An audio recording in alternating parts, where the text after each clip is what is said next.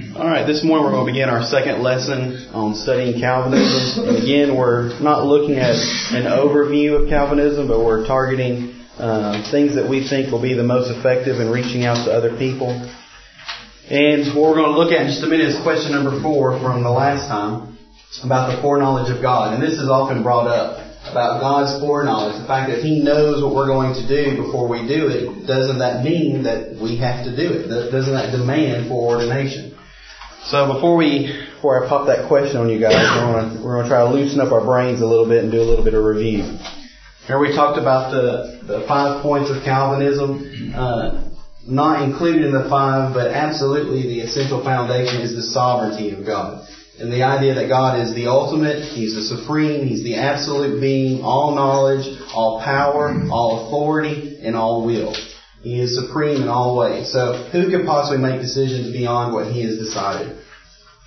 And one of the choices that He made is that Adam would sin, and by doing that He would corrupt himself and all of his children. And because of that, we are totally inherited depraved, or we have inherited a total depraved nature, and we're completely wicked and evil from birth. Now, if God wanted to save some, which He chose to do, we would be unable to respond to anything that God would offer. Therefore, it is absolutely necessary under Calvinism that God unconditionally choose whoever was going to be saved. Because under point number 2, it's impossible for us to do anything. So it has to be unconditional. And really, this is the main points of Calvinism, I would say, like the main assumptions. First of all, that God is sovereign, but we would agree with that. But they would go beyond and say, well, God absolutely exercises His sovereignty in all matters, all choices, all wills. So that would be like one of the first assumptions. The second assumption is that God chose for Adam to sin. And the third assumption is as a result of that man's nature was changed and that was passed on to all of his children. Once these assumptions are set up, everything just follows from there. And most of the discussions I've seen with other people, they actually focus on this first page. Because really, once you have this established, the other just naturally follows. So this is where most of the discussions always occur, and this is where we'll spend the most of our time. The natural consequences of this, you can see that since. Because of this, then Jesus' cross was only intended for a certain subset, just the elect. And since these people can't do anything, then God has to irresistibly call them. This is also called the efficacious grace. And if God has made this choice for them to be saved, then obviously they're going to endure to the end. They will persevere. Alright, we mentioned last time some notable people. This is not too important, except for it's been my experience that for some people on the other side, this is very important. And so if you're not familiar with this, you could be at a disadvantage. So I just wanted to mention these people to you. Augustine and Pelagius, some of the first few people to kind of battle on this. And then Calvin, of course, wrote his Institutes of Christian Religion. And then Jacob Arminius, who came along after him and questioned him. The people that tend to agree with Arminius are usually called Arminians by the Calvinists, although that's typically not something they would accept. And then R.C. Sproul is a modern-day theologian who has a lot of material out on the web, and you will find that a lot of the things you hear people say are coming from his mouth more or less today. We talked about some mental barriers, and I think this is important to think about as we go into this discussion. Try to identify the various barriers that we face. And last time we talked about the Bible's view of God's sovereignty. And certainly God is sovereign, but He never wills sin. And He never willed sin. Remember He said, speaking of the Israelites, speaking of them offering their children as sacrifices, that was not something that ever even entered into His heart. He didn't command it. It didn't even enter into His heart. But under Calvinism, it would have had to have not only come into His heart, it would have had been something that He willed. So this specifically contradicts Calvinism. And then we see passages where God, in this case, Deuteronomy 30 verse 19, through Moses begs men to repent. And He clearly says, I've set before you life and death. Well, in Calvinism, that's not the case. Whatever is set before you, that's it. There's not an option. When Moses said He set before both of them, then He says to choose life.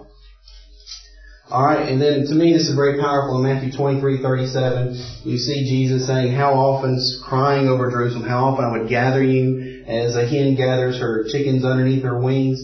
and I was willing, but you were not. Again, showing that not only man does have will, but that he can resist the will of God. So as we mentioned before, Calvin's response is, well, that's just the appearance of choice. God made it look that way. He's kind of put on a show for us, but that's not really the case. Pete? I've never looked this up. How many denominations inspired this Calvinism? I don't know. Many of them for sure, Presbyterian and the Reformed churches, they were the ones who were most influenced by Calvin.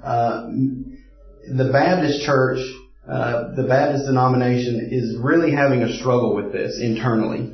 And in fact, a lot of the material you'll see is Baptists that would be Arminian and then Baptists who are Calvinists fighting it out. Sproul is a Baptist, if I remember right. Primitive Baptists are much into it. Yes, primitive Baptists would be the ones that would definitely be the most into Calvinists. And then if you ever hear the free will Baptists, then obviously they would be on the opposite side.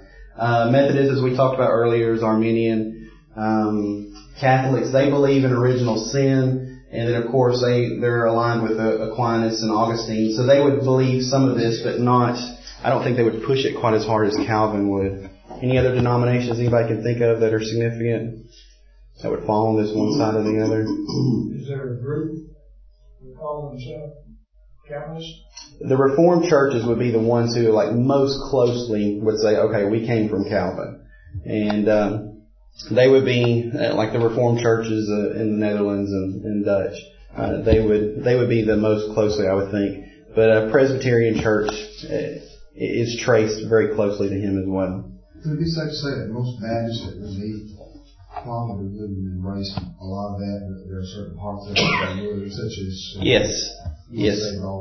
That's a good point. Is that this is not a doctrine where you take all of it or none of it. That you'll find a huge spectrum of belief. And I think we mentioned this last time. There's people that would call themselves hyper-Calvinists. They would accept everything that's said here. They believe in double predestination of both the elect and the damned. But you would find that many people today will say, well, God elected them to be saved, but I don't buy into this idea that He's shut some people out. And so they like to kind of pick and choose the more pleasant parts. And so you'll find what they call themselves 3-point, 4-point Calvinists. They hold to some of the points, but not all 5. So there's definitely a huge variety in people. I would say in any given denomination, you'll find a huge variety. And that's important to keep in mind when you're talking to people. Don't assume what they believe. All right, so let's get to this question number 4. What about this question that foreknowledge demands foreordination? This is question number 4 from last time. What do you guys think? A good example of that not being true is 1 Samuel 23 when David asked God when he was in the city of Keilah. And he asked God, is Saul going to come down? And right. God said, yes, he will come down. Well, the men of the city deliver me into his hand. Yes, they will. So God's telling him something that would happen. And yet David and his men escaped the city. Saul never went down there. Certainly that never happened. So that's showing that God gave David the choice to leave, and He didn't foreordain all that to happen. That's right. And we'll actually look at that a little bit later. There's several cases where God decreed a certain thing would happen, and it didn't happen. Men responded to that and changed, and because of that, history changed as well. Any other thoughts, Scott? I think when a person takes that opinion, they're limiting God, and they're bounding God into the realm of the way things appear to us or seem to us would be true of us. And you just can't do that. You have to accept the fact that God can have foreknowledge and know, and at the same time, people have free will to choose whichever way they want. And we can't comprehend that or make sense of that. But, whether God chooses not to know, I don't know if that's the case, or if He does know, He will still have the same free will. I have no problem accepting that. Right. It's hard for us to make sense of that. Well, I think what you said earlier about thinking of God in the same way that we think of ourselves, I think that's the important key. As I've grown up, this has been the answer I've heard the most, that God chooses not to know. And that's appealing. It's very easy, right? We can just kind of brush it off and say, well, God is God, chooses what not to know. But if you think about that for a second, that's got some problems. I mean, God has ordained certain things that are going to happen, like the Messiah. And, think about Cyrus. I mean, all these different things that throughout history, God has chosen certain things to occur. That means He had to intervene and He had to manipulate things to ensure that they would occur. As in Isaiah says this, is that He's declared something and then He brings it about. Clearly He's intervening. The problem is how does He know what, proverbial rocks to look under and not look under? He says, okay, well, I need to know this so I can do this decision, but I've just disturbed somebody's free moral choice. Well, I'm going to not know that now. And that's just inconceivable to think of God not knowing something and then figuring things out and then choosing to unknow it. That's just crazy to even think about. So I think the reality of that is not so good. I think the key is to recognize God is nothing like us. He exists outside of time. His foreknowledge is in essence based on events that are past to Him. He is not, and I think this is important to think about. The Pharisees or Sadducees actually brought to Jesus a supposedly unanswerable question. And He told them that they greatly err. And for two reasons. They didn't know the Scriptures and they underestimated the power of God. And I think this is the same thing that's happening here. I want to look at a few Scriptures. 2 Peter 3:8. Remember what Peter said? 1 day is 1,000 years and 1,000 years is 1 day to God. Well, those are going in completely two different directions. They're irrational together. The only way this makes sense is that time has no meaning to God. He exists outside of time.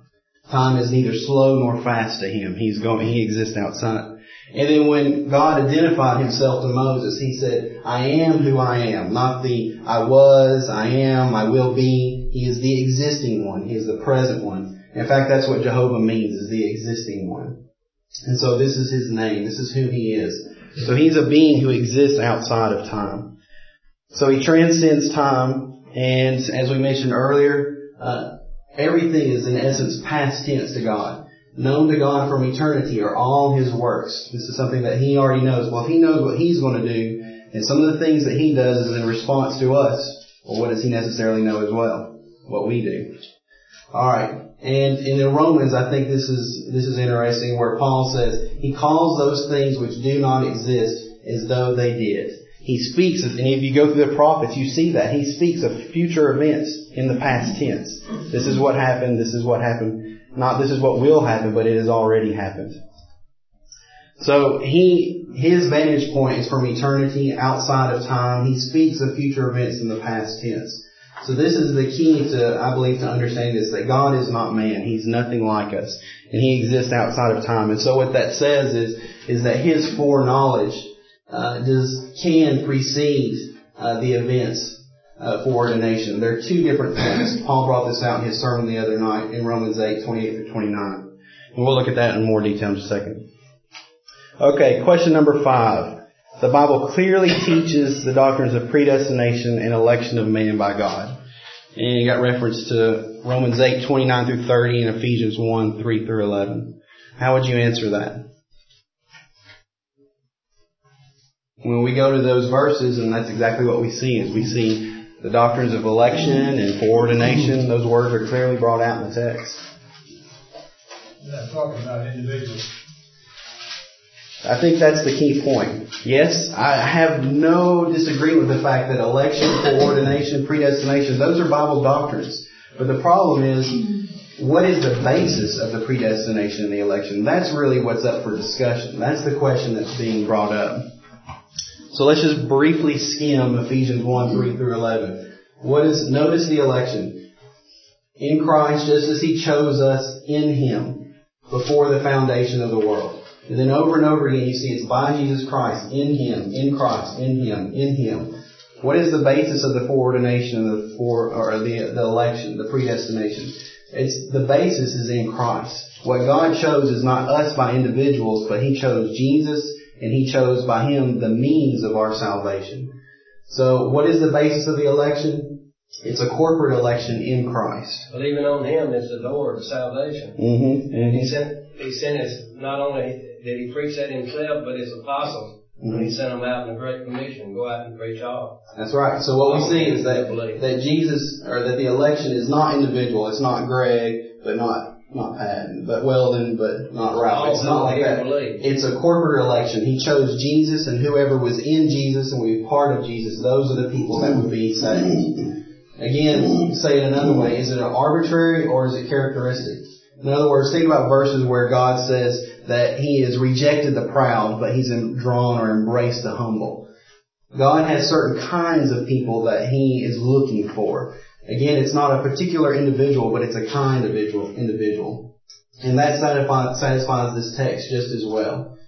And then you think of the Sermon on the Mount in Matthew 5, 1 through 10. If we go a little further in Ephesians chapter 1 and verse 13, in Him you also trusted, after you heard the word of truth, the gospel of your salvation, in whom also you, having believed, you were sealed with the Holy Spirit of promise. So it involves certain things. Yes. The plan is what was predestined, not the individuals. Now, the Calvinists would have, some answers, and this is one of the things you get into is kind of almost a race with them. They bring this prejudice, context that they're wrapping around all this. And so what they would say is that God not only elected the individuals, but He also elected the means or the plan by which they would be saved. So this evangelism, us reaching out to other people, this is all part of God's plan. This is all part of His working things out. And so they have no problem with verses like that in the Bible because they see that as part of God's working His plan out. And that's just part of what He's foreordained. But I think the key is when you're looking at this, there's an assumption here. And to recognize the assumption and to point it out. They've assumed that the election is individual and that it's outside of anything you can do. You can't find anything in the text there. In fact, the text points to the election being a corporate election in Christ. So we need to be careful that we don't assume a prejudiced definition. Alright, and then looking at Romans 8, 28 and 29. Here's these words again. And I think you'll find people that will read these verses to you and they'll shut their Bible and they'll say, open shut case. I've made my case. Well, how are they doing that? They're doing it because they have a certain definition that they've attached to these words. And whenever they see those words, they assume that text must be teaching what they believe. And what you have to do is you have to push them to the text and get them to look a little bit more closely at it. Now, one of the things, I would make the exact same points. Again, what is the basis of the predestination? What is the basis of the foreknowledge? It's something that they're assuming. This text is not really bringing that out. But what it does bring out, which is important, is notice the chain of events. Notice the precedence here. First we have foreknowledge, then predestination, then calling, then justification, and then glorification. Just as these events are not the same, these events are not the same. They're two completely different events. And in Calvinism, the idea is that God is the super being. He is the one who has made all choices. And because He's chosen, then He knows what's going to happen. Well, that's the opposite order of what you see in the Scriptures. You see Him foreknowing, and then based on that, then He predestines, then He foreordinates. So you see the opposite order from Calvinism. And then you see that it's two different things. They're not necessarily inherent with each other. The church was predestined. It was foreordained. So you say, yeah, I'll take that. It's just, this is English church foreordained. And you start tearing them down with that. Right. That's a good tactic. All right. So, at best, these passages are ambiguous. At best. In the worst case, I think they're actually even damaging to the Calvinist position because it shows that the election, if you look at the text, is in Jesus. It's a corporate election, not an individual election. But in the best case, it's ambiguous. And if a verse can be made to say one thing or the other, then it doesn't help either position, and it can't really be used. Alright, this is another one of our questions, number 6, John 1, 12 through 13. It clearly states that our salvation has nothing to do with our will. It says not of our will, but of God's will. How would you answer that?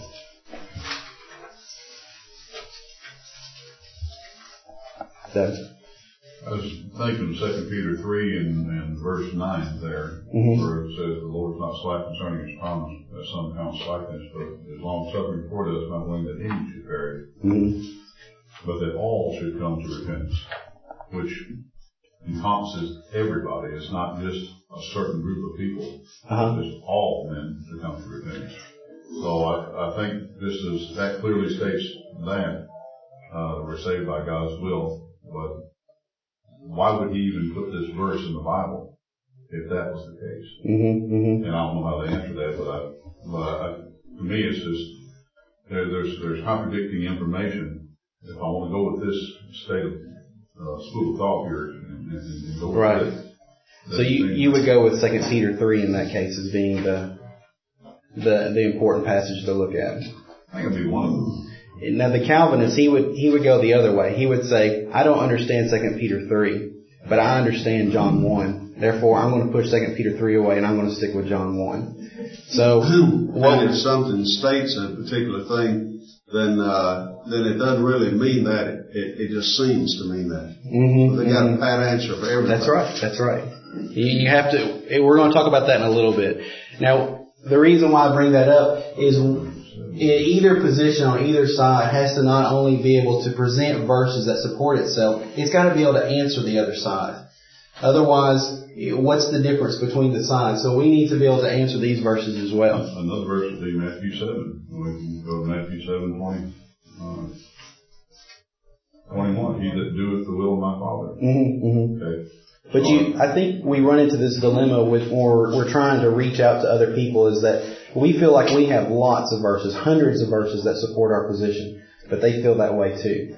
And so what happens is if we don't actually answer their verses, if we just answer them by providing them more verses, then it's just water going down a duck's back. They're not going to hear it. We've got to actually first answer the verses that they bring up, or they're not going to listen to us. Context. So I think the key is to look at the context in this. So when you first look at it, if you're sitting there, with someone who believes this, it can be very overwhelming if you've not looked at it before. But as many as have received Him, to them He gave the right to become children of God, to those who believe in His name, who were born not of blood, so it's not whether they're Jew or Gentile, not of the will of the flesh, not what you want, not the will of man. I mean, He's emphasizing it. It's not what you want, but it's of God. Well, the key to this passage is to realize there's a very famous construction of the language. He's got this nor, or not, but. The idea is the Calvinist is trying to put you in what we would call a false dilemma. They're trying to say, here's a dilemma. It's either God's will or it's your will. It's one or the other. Choose one of the extremes, but it's one or the other. Clearly, it's not our will. It's God's will. Case closed. Well, the problem is what about the middle? Is there no option? Is there no option between these two extremes? Those are good questions, but I think what we want to say is, or what we want to show and teach them is that really this is a relative comparison. It's very common throughout the Bible. And just as a good illustration, look at John 6:27, where Jesus says, "Do not labor for the food which perishes, but for the food which endures to everlasting life." Well, does He mean we're not supposed to have jobs? Or we're not supposed to go work? And we're not supposed to go get food? No, that's clearly not what He's saying. He's telling us what's the most important. The most important is the spiritual food. Well, it's the exact same thing here. In the plan of salvation, our justification, what is the most important, the most significant, the most foundational? Well, it's God's will. We could will all day long, and without God, we could do nothing. God's will is the primary one and is the preceding one in this chain of events. You hit on a point there that's important to this, and that is our relationship with God is a covenant relationship. And anytime you have a covenant, there's two sides of it. And both sides, you got to keep every part of the covenant in order to do its job. That's a good point. There's several other passages that I'll answer that one there. I'm sure they have an answer, but there's choice in this passage. We don't have to go to the next passage. In that passage right there, it answers their arguments. Which one? This one? Yeah. As many as receive Him. There's a choice. You receive Him or you don't receive Him. To them He gave the right to become sons of God. You either choose to become or you choose not to. The first part of that passage, choice, is the main thought.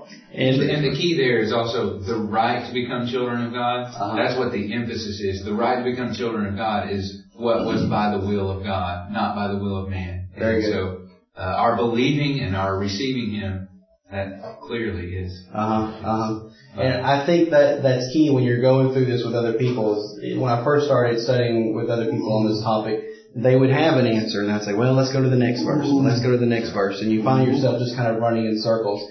You need to focus. You're not going to be able to answer this by this multitude of verses. You're going to have to find some verses and really understand them, get familiar with the answers, and start noticing things like this about the right, as many as receive, so you can hold your ground and not be just pushed on to the next verse. Very good points. So, to me, as far as to answer their specific concern, the idea is not that it's just God's will, but to realize there's this not but construction. It's implying a relative comparison. It's not absolute. Lots of other verses that have that same construction, and we'll see it again before the day is over. So it's a false dilemma. We mentioned it's either God's will or man's will. Well, is there not another option between these extremes? And in the meaning we've already discussed that God's will is the significant one. We cannot be saved without His will, no matter how much we willed it. But that being true does not negate our own will. Alright, now we're going to go on the offensive just a little bit. Greg already brought this up. Some unfulfilled decrees of God. Multiple times God said, okay, this is what's going to happen. But then man listened to that, responded, and history changed. What God said would happen did not occur. Well, how does the Calvinist answer this? And again, this is where they can come up with a pat answer real quick, but if you hold your ground and hold their feet to the fire, they're not going to be able to get off of this. So, was His decree based on man's current course of choice? Or how can the Calvinists explain this? Did God lie? Did He fail to predict? Did He not see what was going to happen? This is a real dilemma for them, because either God lied or He failed to see what was going to happen, or man had some choice in this. And again, they can say, well, it's the appearance of choice. No, there is no appearance. There is only God's will. If God says what's going to happen, then that's the only thing that's going to happen. The Westminster Confession of Faith says it, paints them into this corner beautifully, because it says it is the immutable will of God. It is His immutable. In other words, once He puts it into place, it cannot be changed. Right. Exactly. And logically, I think you get to that conclusion as well. That if you say that God's the supreme will, there's no other way around that. And what you'll find is people will start backing off of this and say, well, you do have free will. It's just not in accordance to anything that's morally related as far as salvation. Well, but that's what we're talking about. That's really all we care about. So that doesn't bind them anything. So you'll find there's different ways they try to backpedal a little bit. But again, if you hold their feet to their fire, they're not going to really be able to get off of this. So Joshua, remember what he said? In 40 days, Nineveh will be destroyed. But then they repented, and it wasn't. And it's been a lot more than 40 days. Remember what Hezekiah was told? He was going to die very soon. And in the one that Greg brought up earlier, David's betrayal by the men of Keilah, that never happened because God said that's what would happen, and David listened to him, and then he left. The men never had a chance to betray him and turn him over. All right, I think this is another good question. I've phrased it the other way. This refers to question number 8 in your handout from last time. If God absolutely determines man's fall and choice is relevant to his salvation, how can God not be the author and the originator of sin? Is His sovereignty not absolute? And Greg mentioned this already, the Westminster Confession of Faith. Now, this kind of reminds me of what Scott mentioned the other day with our Methodist friends, where they like to word things in a very flowery way such that they have their cake and they can eat it too. This is exactly what's happening here. So God, from all eternity, did by the most wise and holy counsel of His own will freely and unchangeably ordain whatsoever comes to pass. Yet so, as thereby neither is God the author of sin, nor is violence offered to the will of the creatures. Neither is the liberty or the contingency of second causes taken away, but rather established. In other words, God makes all the choices. He's chosen everything, but yet somehow He did not choose sin, and yet somehow He is not changing what you want to happen either. And this is a case of having your cake and eating it too. They both cannot be true. He is either absolutely sovereign or He's not. If He's absolutely sovereign, that means sin was part of His choice, and that means when you sin, that's part of His choice as well. So He is absolutely the author of sin. And Calvin embraced that. I don't remember if I included any quotes on that, but Calvin to be fair to him, he was consistent. And what you see is people sense him, they're shying away from that, and they don't like that conclusion. But he was very consistent in that. And it's an unavoidable consequence of the fact that they believe that he's absolute. All right, here's some more questions I think this is good to think about this idea of sovereignty. If there's only one will, how can man be justly held responsible? If God's will is always performed, why does he rebuke his compliant creation? Why does God object to sin if he chose it? Why do events not always conform to God's revealed will? Why does God lament over man's choices if God made them? Why does God punish his creation when it ultimately complies just as he instructed? And then finally, where is the Bible basis for this view of God's sovereignty? I mean, we're wrapping around their view around the text, but where are the verses that ultimately support it? And again, and this is the thing that we noticed that those early Christians in the first and second century mentioned, is that if you take this position, you're impugning the justice of God. You're making him responsible for sin, and then he's turning around and he's punishing everybody for doing exactly what he told them to do. And so it makes God to be evil. It makes him to be a wicked tyrant and unfair and unjust in the most extreme sense. So how does the Calvinist answer this? This is a quote from a good book on this topic, Robert Shanks' Elect in the Son. If you bear with me, let me read this. It is understandable that, and he's speaking of Calvin, it is understandable that in his polemics, laboring as he did under the burden of so many radical contradictions implicit in his theology, Calvin so often was driven to quit the field. In other words, he would just give up when he would get to these difficult passages. And he would do so with such appeals as, "Nay, but O man, who art thou that repliest against God? And to God belong the secret things. O the depth, how unsearchable! Our God is in the heavens. He hath done whatsoever he hath pleased." Such appeals are regularly made whenever Calvin finds himself boxed in dialectically, which is often. Quitting the field with such appeal, Calvin proceeds as if he has made his point, which he never does in so many instances, in which he resorts to his well-known escape text as a means of begging the question. And this has generally been my experience as well, and this is what Brother Ralph was alluding to, is that eventually you get them boxed in, and they're going to pull out some of these verses and just say, well, who are we to question God? Who are we to complain and say that God has not been fair? And to which my reply is always to go back to Romans 3 verses 28 through 29, is that again, God intended to use the cross, our means of justification, as a means of teaching us his just nature. And if we're saying it's a mystery, we can't figure it out, it's too hard, then we're saying God failed as a teacher. And we're impugning God, whether it's his ability to teach or its ability to be just, one way or the other. We're impugning him with the Calvinist position. Alright, let's switch gears and talk about total inherited depravity. Again, I think there's this difficulty in communicating. Think about these phrases. Man is incapable of saving himself. Would you agree with that? Yeah. But what do you mean? And that's where the difficulty lies. When they say that and when you say that, there's two different thoughts that are being considered. And as we brought up already, there's some inconsistencies in the modern Neo-Calvinism 2.3.4 point, and even the Arminian viewpoint. And they believe that man is depraved, he's born in original sin, but yet somehow unbaptized babies go to heaven. And so there's an inconsistency there. And they believe that, man is depraved, but yet somehow he can choose to obey the gospel. You can't have your cake and eat it too. There's these inconsistency and these weaker positions where people are trying to back away from everything Calvin said, or the uglier consequences and conclusions. Alright, here's a statement from the Westminster Confession of Faith, where they talk about man has wholly lost all ability of will to any spiritual good. And so this idea that we're completely evil, wicked, depraved, there's no good within us whatsoever. Alright, and here's some of the proof texts we're going to start looking at. This is question number 10. In Jeremiah 17:9 it says, "The heart is deceitful above all things and desperately wicked. Who can know it?" And then in Romans 3:9 through 12, "There is none righteous, no, not one. There is none that understands, none who seeks after God."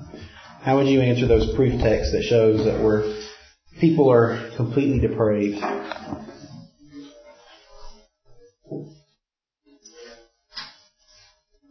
They are. are they chosen to be that way? That's a good point. I would say 98% of their proof texts fall into this category. Where do you see in these verses where it talks about these people being born this way? It's not in there. It's assumed. And again, if you're sitting down with somebody looking at the Bible and they're pressing their point, it's hard to see that. But that's what you've got to do is say, okay, what is the assumption that's being made, and then help them to see it. There's nothing in these verses that said these people were born this way. And in fact, Romans 3 says quite the opposite. How did they get that way? They have all turned aside. Yes. Thank you. Very good. So as you start looking at the text, if you go back, and I think an important thing is when you look, especially where Old Testament passages are quoted in the New Testament, look at the text. Look around the context. Look around the context of the passage that was quoted. You'll see this is not talking about babies. It's not talking about infants. It's talking about adults who have chosen a certain path. So if you start looking at their proof text a little more closely, it actually becomes quite damaging. Here about chapter 17, it's talking about blessed is the man. Mm-hmm. Not blessed is the child, but blessed is the man. So, and I guess that's general, but it's not specifically stating it's a newborn or it's a child or that. Yes. Again, if you look at the passages in detail, you'll start finding very quickly that 98% of their proof texts that they use like this, just start looking around a little bit and you'll find that it doesn't make their point at all and actually becomes quite damaging to what they're trying to say. So the point is not to assume the point to be proven. Alright? And this is one of the kind of the more modern push-offs. So the psalmist, this is not. The psalmist plainly declares that he was born sinful, quoting Psalm 51:5. Surely I was sinful at birth, sinful from the time my mother conceived me. And that's a direct quote there from Psalm 51:5. How would you answer that proof text? Alternate rendering of that, I was conceived in sin. And certainly there was sin at the point of narrative there is from the perspective of the child who was conceived in sin. It's a horrible translation. The NIV is the only translation that renders it that way. Every other translation says, I was brought forth in iniquity, brought forth in iniquity, brought forth in iniquity. And in Young's literal, lo, in iniquity I've been brought forth. The idea is that in what stage was, and again, this is a parallel thought, in sin my mother conceived me. The point is his very beginning, even at birth, or not at birth, but at conception and before that he was brought forth in iniquity. So again, the reference is really to his mother, not to himself. So and I think that's a key point, is to look at alternate translations. I've been bit by that more than once. Don't just focus on one translation. Alright, and here's one of the pushbacks. No, you misunderstand. I don't believe that I was born a sinner, only sinful. Not guilty of sin, only predisposed to sin. You catch the nuance there? The idea being is, look, babies that are born and they're going to die and they're going to go to heaven. That's not a problem because they're not actually guilty of sin. If they live long enough, however, then they will inevitably sin. So there's this nature to man that he's predisposed to sin. He's not guilty of sin. He's not born that way. He just has this nature where he's going to sin. If a person, say, is born in some place where the gospel is not known, and he lives his whole life in that situation like that, is he very likely to become righteous, though? Which direction is he most likely to go? I've not heard them really to address that. He's most likely going to commit sin. We have to be taught the gospel. We have to be shown a more excellent way. Yes. Or else we will. It's not in man to walk it directly on the stage. I think this is just a temporary dodge. It acknowledges there's this initial innocence, but it still condemns us spiritually by God's decree. In other words, why was I born sinful? Well, I was born sinful because of Adam's mistake.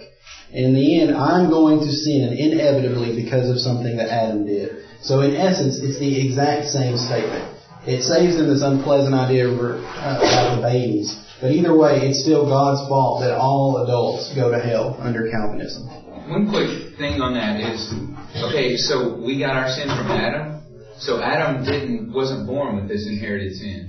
Well, then what advantage did Adam have? He still sinned, didn't he? Yeah. Yeah, good point. And if we're all born with Adam's sin on us, how was Christ without sin?